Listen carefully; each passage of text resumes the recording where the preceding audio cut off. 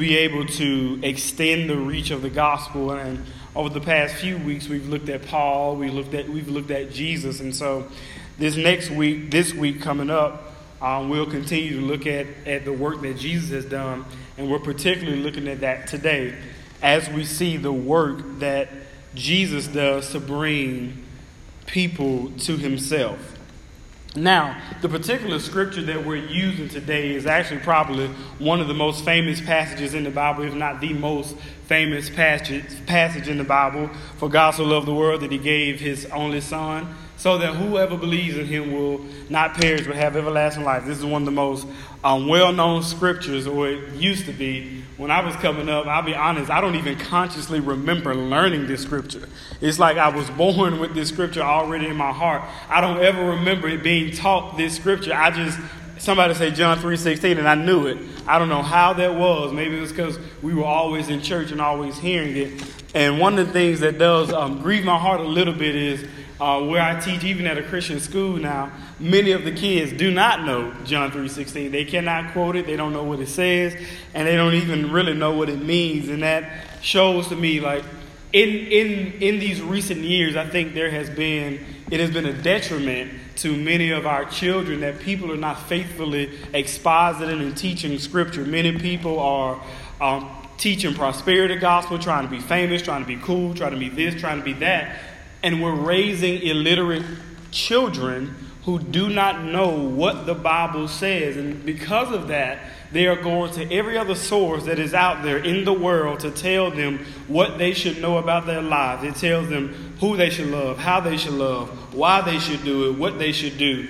And they're getting all of their moral compass from the world because many churches, many preachers, many teachers are failing to give them the biblical standard of living. And so what we seek to do specifically at this church is that not just give you what is comfortable for us all to hear, which is great if you want to be comforted, if you want to feel good about yourself, but what we try to do through scriptures reveal the truth of the Bible. And often what you realize is when you get a truth in the Bible, it's like lifting weight. Initially, it's painful. Initially, it is heavy on you. Initially, it's a burden. But the more you receive it, the more you lift it, the stronger you will get in your faith. And then it just means that you're ready for new weight, new things. So that's what we want to do is extend our reach, not just among the people in the world, but even extend our reach among the people in this church so that people are growing. You're being stretched. The gospel is pulling you in directions that it hasn't normally. So that's what we seek to do here at Victory City.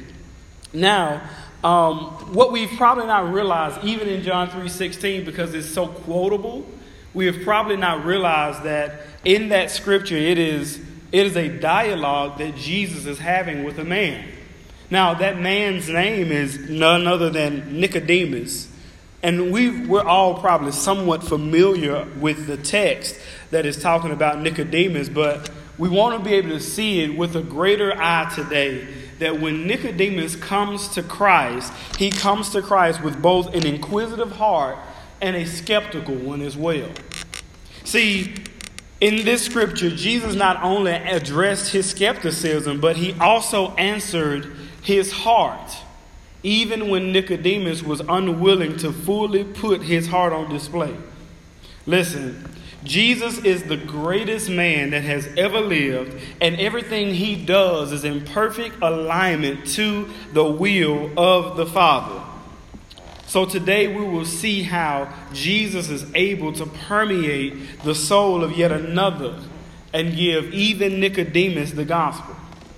My hope today is that we will all be encouraged by the redemptive work of Christ, the redemptive work of the gospel, and commit ourselves over and over and over again to get that gospel, to get that truth to everybody we know. Amen? Amen. So go with me, if you will, to the book of John, chapter 3, verse 1. And it reads, "Now there was a man of the Pharisees named Nicodemus, a ruler of the Jews. This man came to Jesus by night and said to him, 'Rabbi, we know that you are a teacher come from God, for no one can do these signs that you do unless God is with him. Jesus answered him, "Truly, truly, I say to you, unless one is born again, he cannot see the kingdom of God." Nicodemus said to him, "How can a man be born when he is old? Can he enter a second time into his mother's womb and be born?" Jesus answered, "Truly, truly, I say to you, unless one is born of the water and the Spirit, he cannot enter the kingdom of God." And he says this, "That which is born of the flesh is flesh, and that which is born of the Spirit is spirit. Do not marvel that I said to you, you must be born again. Listen, the wind blows where it wishes, and you hear its sound, but you do not know where it comes from or where it goes. So it is with everyone who is born of the Spirit." Nicodemus said to him, "How can these things be?" Jesus answered him, "Are you the teacher of Israel, and yet you do not understand these things? Truly, truly, I say to you, we speak of what we know and bear witness to what we have seen, but you do not receive our testimony. If I have told you earthly things and you do not believe, how can you believe if I tell you heavenly things? No one has ascended into heaven except he who descended from heaven, the Son of Man. And as Moses lifted up the serpent in the wilderness, so must the Son of Man be lifted up, that whoever believes in him may have eternal life." Let's pray. Father God, we thank you right now for your word. We thank you for everything that you have ingratiated in this Bible so that we can have eternal life. But God, it is not just for us, but you have given all of us eternal life so that we may share this gospel, share this truth that we have with everyone we know. God, as we read today, encourage us to see this text and to go get as many people the gospel as we can. It's in Jesus' name we pray, and everybody said, amen. Amen. So I'm just excited about how we're going to break down this scripture today. Typically what I do, as you know, and you've probably taken note of the title, The Secret of Eternal Life, or The Secret to Eternal Life. And typically what I do is I have these sermon points, and these points outline exactly what we're talking about. But today I want to do it a little differently.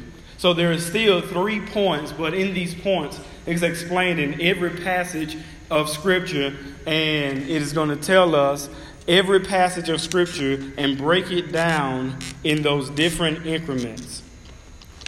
And so the first thing that we're going to see today is the inquiry. It is the inquiry. We are introduced here to Nicodemus fairly quickly in this text, and we are immediately given great context on him and who he is. John tells us that Nicodemus is one of the Pharisees, and he is a ruler of the Jews. Now, the Pharisees, as we've all talked about, are the religious zealots of the Jewish faith, and often their hypocrisy is the ire of Jesus. In fact, all throughout Scripture, Jesus does not convict one group of people more than the Pharisees. He addresses the hypocrisy of the Pharisees more than anybody else. In fact, Jesus even calls the Pharisees whitewashed tombs, which look beautiful on the outside, but on the inside are full of dead bones. See, the Pharisees were legalists who claimed to have a near perfect obedience to the law. But what we realize is that their near perfect obedience to the law was because of their misinterpretation of the law. And all they did is they bent the rules and they bent the laws so that they would fit into the interpretation of their law in the first place. There is also no group that is more combative to Jesus than this group. Constantly we see them coming at him, approaching him, talking to him, addressing his ministry. Now, within this group, Nicodemus isn't just one of them, but Jesus calls him a ruler. He is a ruler. Because he is a ruler, that means he is a high-ranking official among these legalists who have been completely combative to the ministry of Jesus. Now, we may notice here that the Bible says that Nicodemus came by night. He came by night. Now, this may be interesting. Now, this is merely speculation on my point, but I think when we look throughout the annals of the text, we'll realize why Nicodemus came by night. I believe that Nicodemus comes by night because it's night and because he knows that no one else will see him if he's coming to Jesus at night. Now, there are some theologians and commentators who agree with this, some disagree. I will tell you this is him coming at night is not some deep theological point that represents the darkness of his spirit. No, he came at night so that nobody would see him. Now, the reason I believe this is, let's look at the times that the Pharisees always approached Jesus. One, they always came as a group, and they always came when? During the day. In fact, not only did they come during the day, they always came when there were large groups of people surrounding Jesus so that they could interrogate his work and his mission and his ministry. And so I believe, based on how they always would approach Jesus, the fact that Nicodemus makes a choice to come to Jesus at night was so that he couldn't be seen, so that those around him would not know that he was coming to Jesus. Now, he's simply trying to avoid the shame and the ridicule and even the disfavor he would have gotten from his own people. When Nicodemus has this private meeting with Jesus, he does so because he is interested in the miracles that Jesus had performed. He is interested in those signs that he has seen Jesus perform. Now, when he comes to Jesus, he calls him Rabbi. He says, Rabbi, teacher. Now, this may seem like a moot point to us, but let me make it clear. And I call Jesus a rabbi because he was, but according to what they had to do to be a rabbi, Jesus was no rabbi. In fact, Nicodemus has gone through more education, more training, more school than Jesus has. So if anybody should have been referred to somebody as a rabbi, Jesus should have been calling Nicodemus a rabbi because he was. Nicodemus, in fact, was far more educated in traditional educating than Jesus would have been. So when he calls him rabbi or teacher, Jesus doesn't seem moved by this. In fact, he doesn't just say rabbi teacher. He says, Rabbi teacher, we know that you are a teacher. Come from where? Come from God. Now, at this point, this doesn't seem like much of an inquiry on the part of Nicodemus as much as it is an emphatic proclamation. We know that God has sent you. How does he know? Yet appear to be so unsure. How can he know for a fact that God sent this man, but be so unsure that this man was actually God sent? Listen, prior to this occasion, and you're probably aware of this, there is a wedding that happens in Cana. In that wedding at Cana, what happens? Jesus' mother, Mary, comes to him and says, listen, they have run out of wine. I need you to do something about it. And what does Jesus say? He says, woman, my hour is not come yet. Now, that terminology is going to be very significant in a second. But what he says is, it's not time for me to do what it is I need to do. But they're at a wedding. The fact that Mary was the one who came to Jesus probably lets us know that either they were close friends with the people at that wedding or they were related. Now, undoubtedly, there are a large group of people here, primarily Jews, who are going to be at this wedding feast. And I would also argue to you that, you know who else might have been there? Nicodemus. Not only was Nicodemus probably there, even if he wasn't there, he had heard of exactly what Jesus had done at that wedding at Cana. He takes these massive jugs that are filled with water and he turns them in an instant into wine. So even if he hadn't seen it, Nicodemus at this point has heard of this. Now, I want you to see something here. Nicodemus is claiming that he knows that Jesus is a rabbi or a teacher from God. And he says, I know that you are a teacher sent from God. But What does he say shows him that? He says, because of the signs that you do. Do you see the contradiction here? I see that you are a teacher, but not because of what you teach. I know that you are sent from God, not because of what you're preaching and teaching, but because of what I've heard and seen. Listen, if you want to ever get the condemnation of Jesus, be more focused on his miracles than his teaching. In fact, we also see in John, there's a large group of people who come to him, who want all these miracles to be performed, and Jesus tells them, you seek a sign. You seek a sign to validate me. But it's the teaching that should validate that he is sent from God.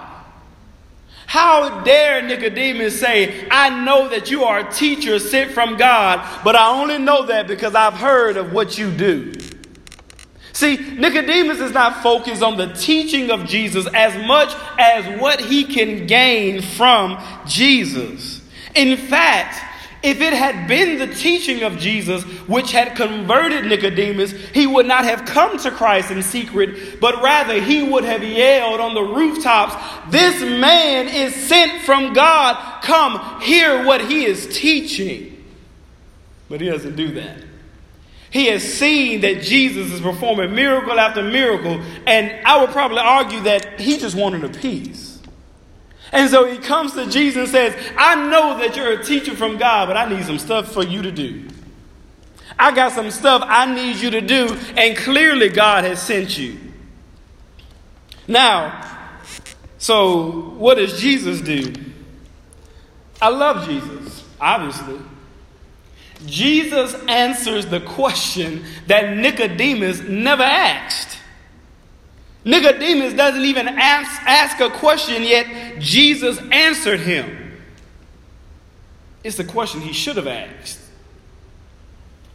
Jesus says, truly, truly, I say to you, unless one is born again, he cannot see the kingdom of God. Now, this is very interesting terminology. The word that Jesus uses here literally means unless one is born from above, unless you are born from above, you cannot see the kingdom of God. See, Nicodemus came merely to get a glimpse of God in Jesus, but Jesus tells him that unless you are born again, then all you will ever have is a glimpse. And Jesus is more than a glimpse of God. He is God in the flesh. He's not just our clever little glimpse. He is God in the flesh. And so when he says that we know that you are a teacher from God, I think Nicodemus sees that Jesus is no more than just one of the other prophets. See, the problem with other religions that believe in Jesus, in fact, most religions will tell you Jesus existed. He was a wonderful teacher. He was a wonderful man. He lived a moral life. He was a great prophet, but he wasn't God in the flesh. What we proclaim is that Jesus was God in the flesh.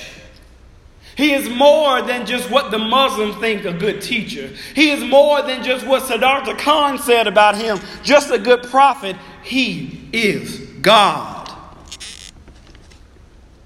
And that brings us to the second session. Initially, I wanted to entitle this The Indignance of Nicodemus, but I think the ignorance is better. The ignorance. Jesus tells Nicodemus that unless he is born from above, unless he is born again, he will not see the kingdom of God. And I think we can all see that Nicodemus is not quite grasping the full measure of what exactly Jesus is saying here. Now, we can say that Nicodemus is either being disingenuous or intentionally obtuse. Perhaps he is, but even in that, to be born again is a completely foreign concept to Nicodemus. Now, it shouldn't be, because he should know Scripture. He should be well aware that Jesus is Messiah that would come. But something else is going on here, and we must see it clearly. And I want you to be able to see this clearly, because I don't want any of us to fall into this trap. But I also want us to be able to identify when we see that other people have fallen into this trap.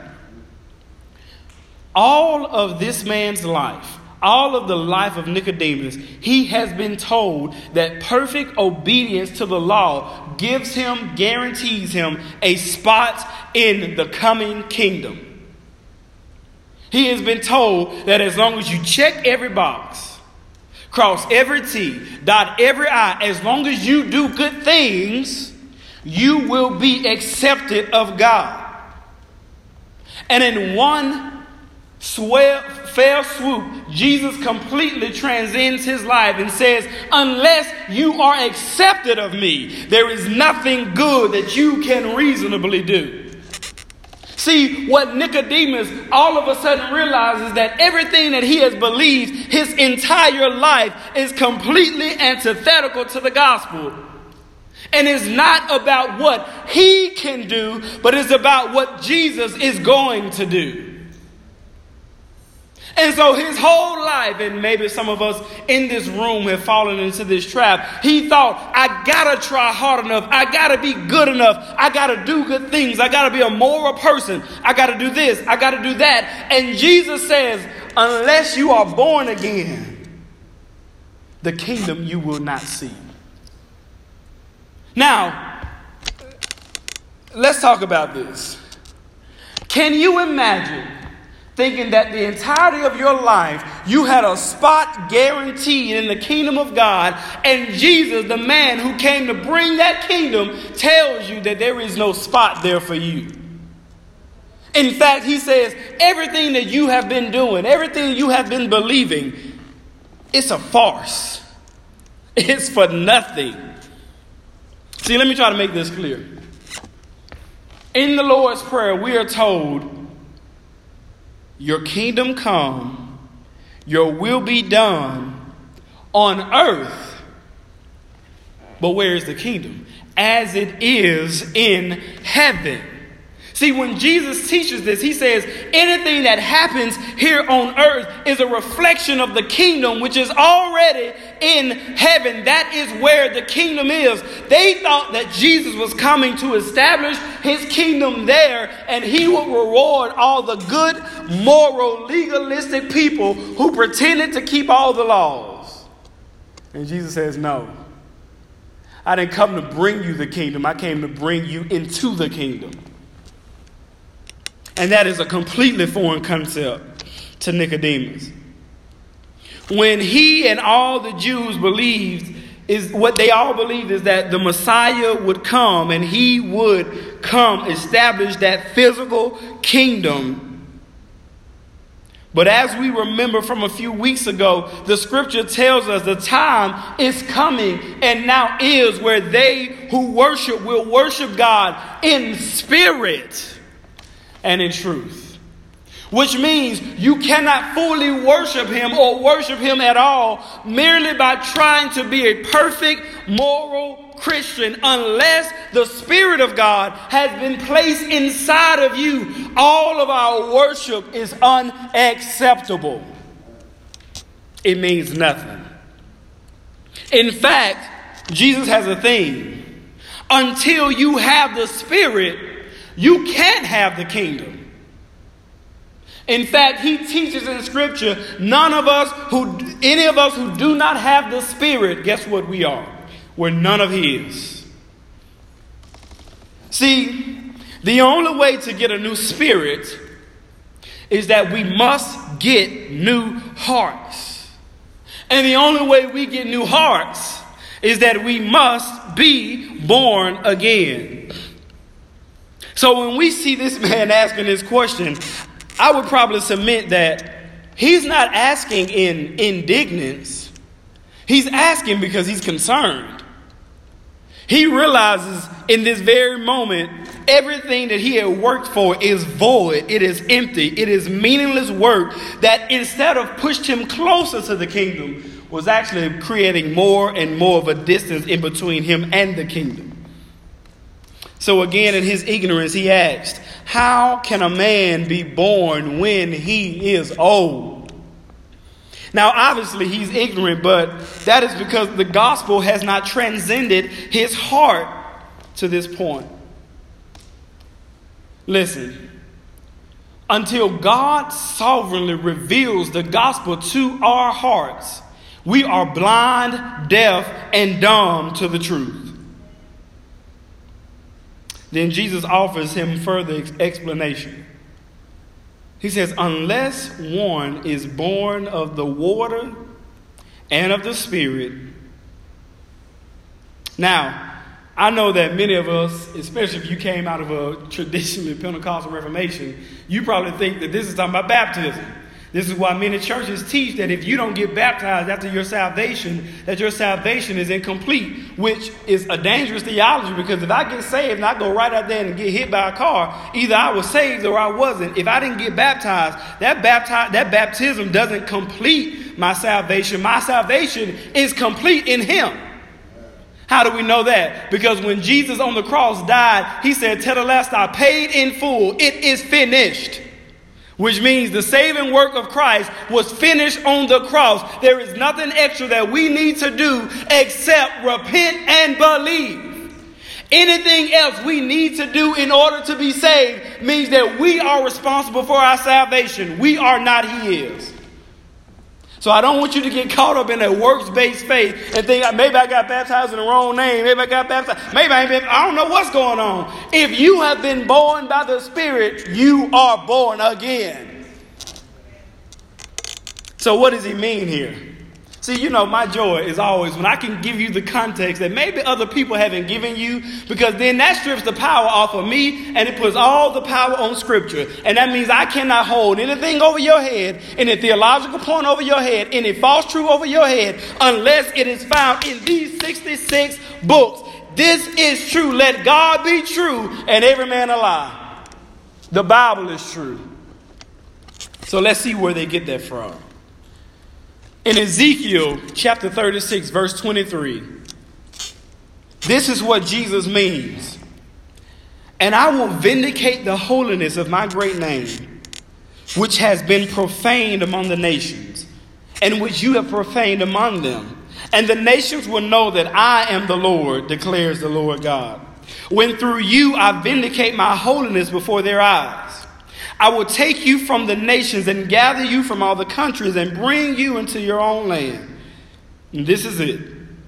I will sprinkle you clean water on you, and you shall be clean from all your uncleanness, and from all your idols I will cleanse you. See that? It's not talking about baptism. But then look at the next point. And I will give you what? A new heart. And what else? A new spirit I will put within you. And I will remove the heart of stone from your flesh and give you a heart of flesh. And I will put my spirit within you and cause you to walk in my statutes and be careful to obey my rules. You shall dwell in the land that I gave to your fathers, and you shall be my people, and I will be your God. See, if we are looking at this scripture, this is not talking about baptism. The water is always symbolic that Jesus will cleanse us. He will purify us from the inside out. And we know that because remember when Peter comes to him, we saw this a few weeks ago. He says, wash my whole body. He says, unless I cleanse you, unless I purify your hearts, you have no part with me. When you are born of the Spirit, He gives you a new, clean heart that He has washed clean. He has purified us. And so when we get baptized, it is just symbolic of what He has already done in us. That's it. And so when He does this, He cleanses us, He gives us a new heart, and He gives us a new spirit. What is that spirit called? It is the Holy Spirit that He has sent to us. So let's clear up what Jesus means by born again, because we hear it and we feel like we immediately know. But what Jesus is saying here resonates so much deeper than we think. Jesus says, unless you are born again. Born again. Think about birth, which unfortunately or fortunately we're thinking a lot about birth these days, because at some point we're going to have another baby born. But let me get you to think about birth. If you are being born, just in case you've never realized this, it is the most passive thing you can do. Because you don't control it.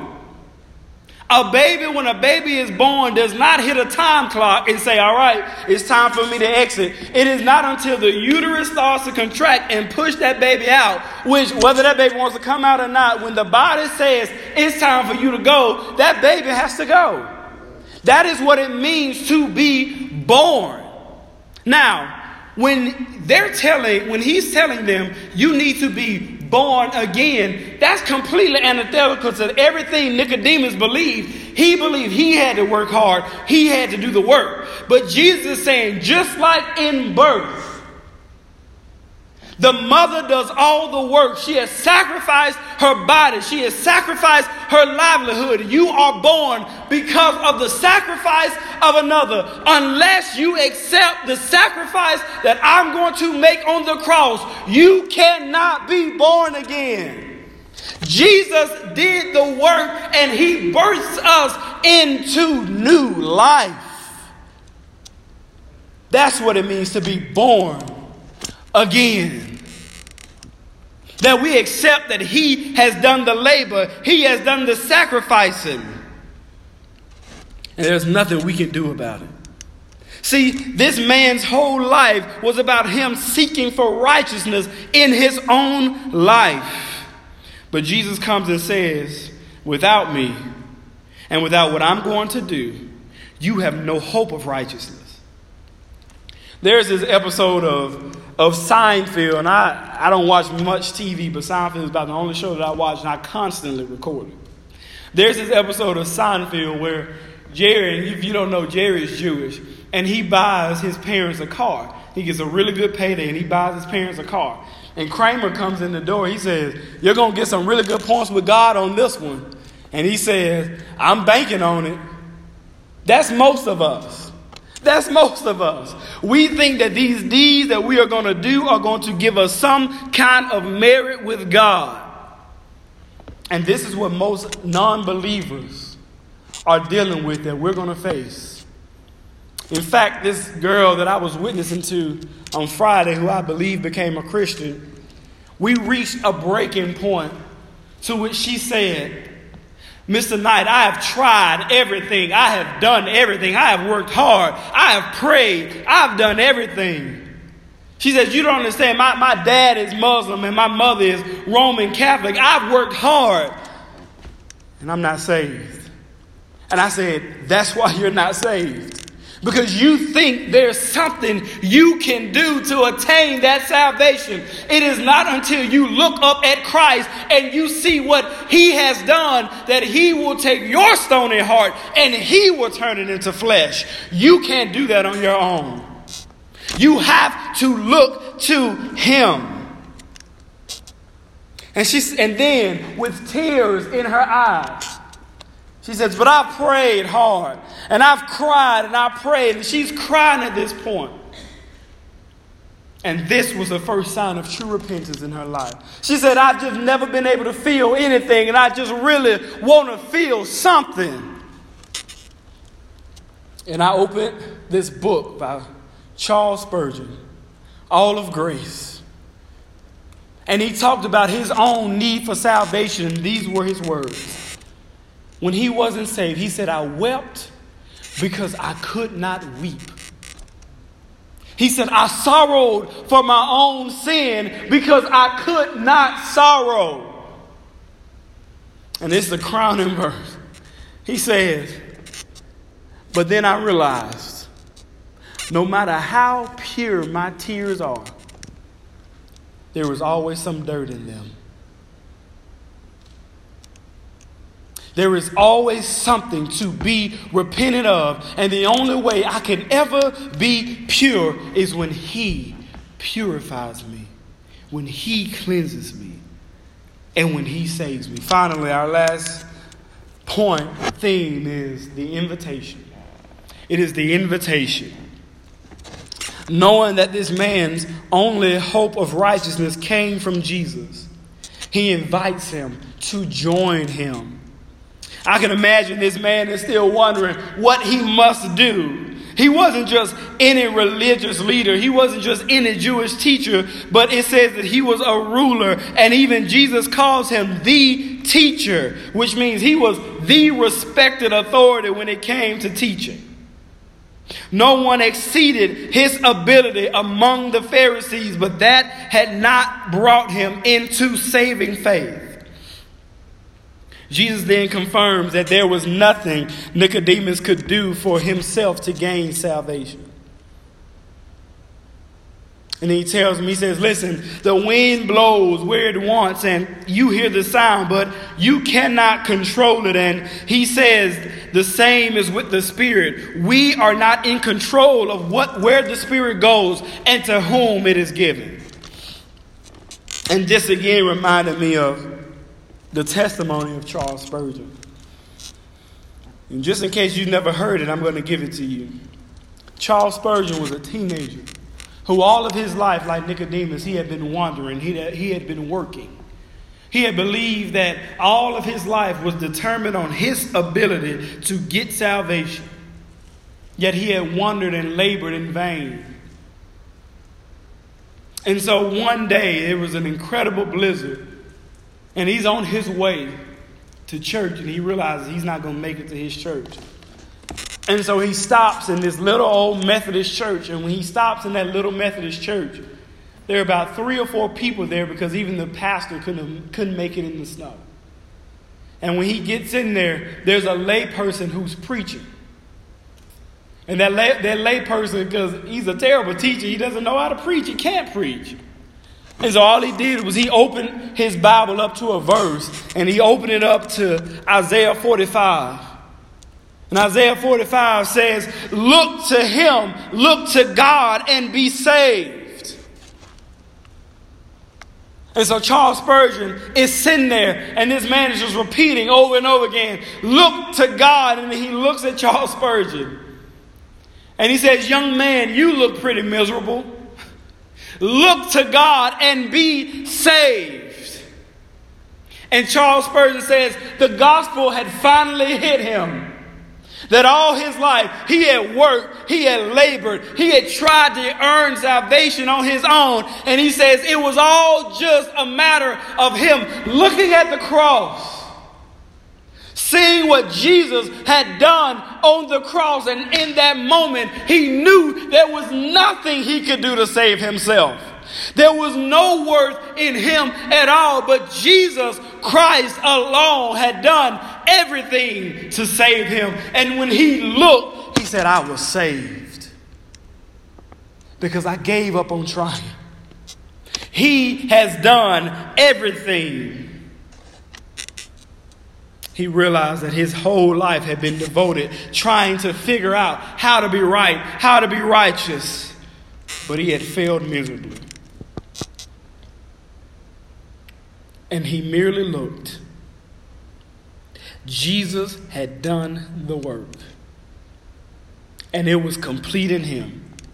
Everything that he was trying to do, everything that you may be trying to do to get salvation, it has been done.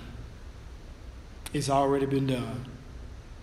And knowing that it has been done, when you repent and believe, when you turn away, which you can't even repent without the Holy Spirit, when you turn away from the direction you were headed in your life and you believe the gospel, he seals you. He secures you until the day of Jesus Christ. Those that are in his hand, there is no one who can snatch them out. It was paid in full, the finished work of Christ. Nicodemus, however, still concerned about his own righteousness. We will see. He will come to look. Before him stood the righteousness he was trying to work hard and attain. And that is it. We must see him and his work and his righteousness and know that it is only made possible by Jesus Christ. Try all we might, we labor in vain. This is what people must know. And we must be the ones to tell them. They will all seek to appease God through their own righteousness. We will all seek to appease God through our own deeds. But we need him in order to even have a shot of righteousness. This is the invitation. This is the invitation. Revelation. Behold, I stand at the door and knock. It's him. He's knocking.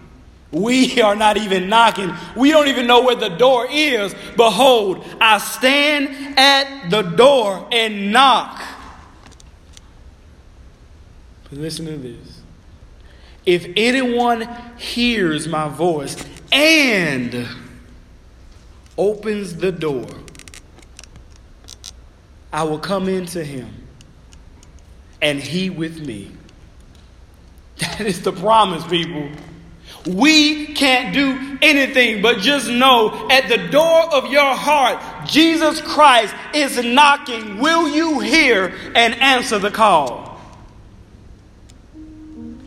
All we can do is respond to the call. All we can do is respond to what he has done. It is finished. And the beautiful thing is that even if you are not a Christian today at this hour, even if at 11:15 you are not a Christian and say today just isn't your day, if today isn't your day, this is good news. Jesus knows the day you will become one. He knows the day that you're going to answer that call. And in that day, you will then know your name is written. But this is the beautiful thing, and I want you to hear this, and I'm done. If you are in this room today and you are not a Christian, and even though he knows the day you will become one, your name is already there. He's just waiting on you. That is the beauty of our salvation. And I would implore to you today, whoever you may be, wherever you may be spiritually, where you are in life, if you felt like, you know what, I have worked, I have labored, I have toiled in vain, and it has brought me no connection to God, let this be the day that you look to him and you see what he has done on the cross.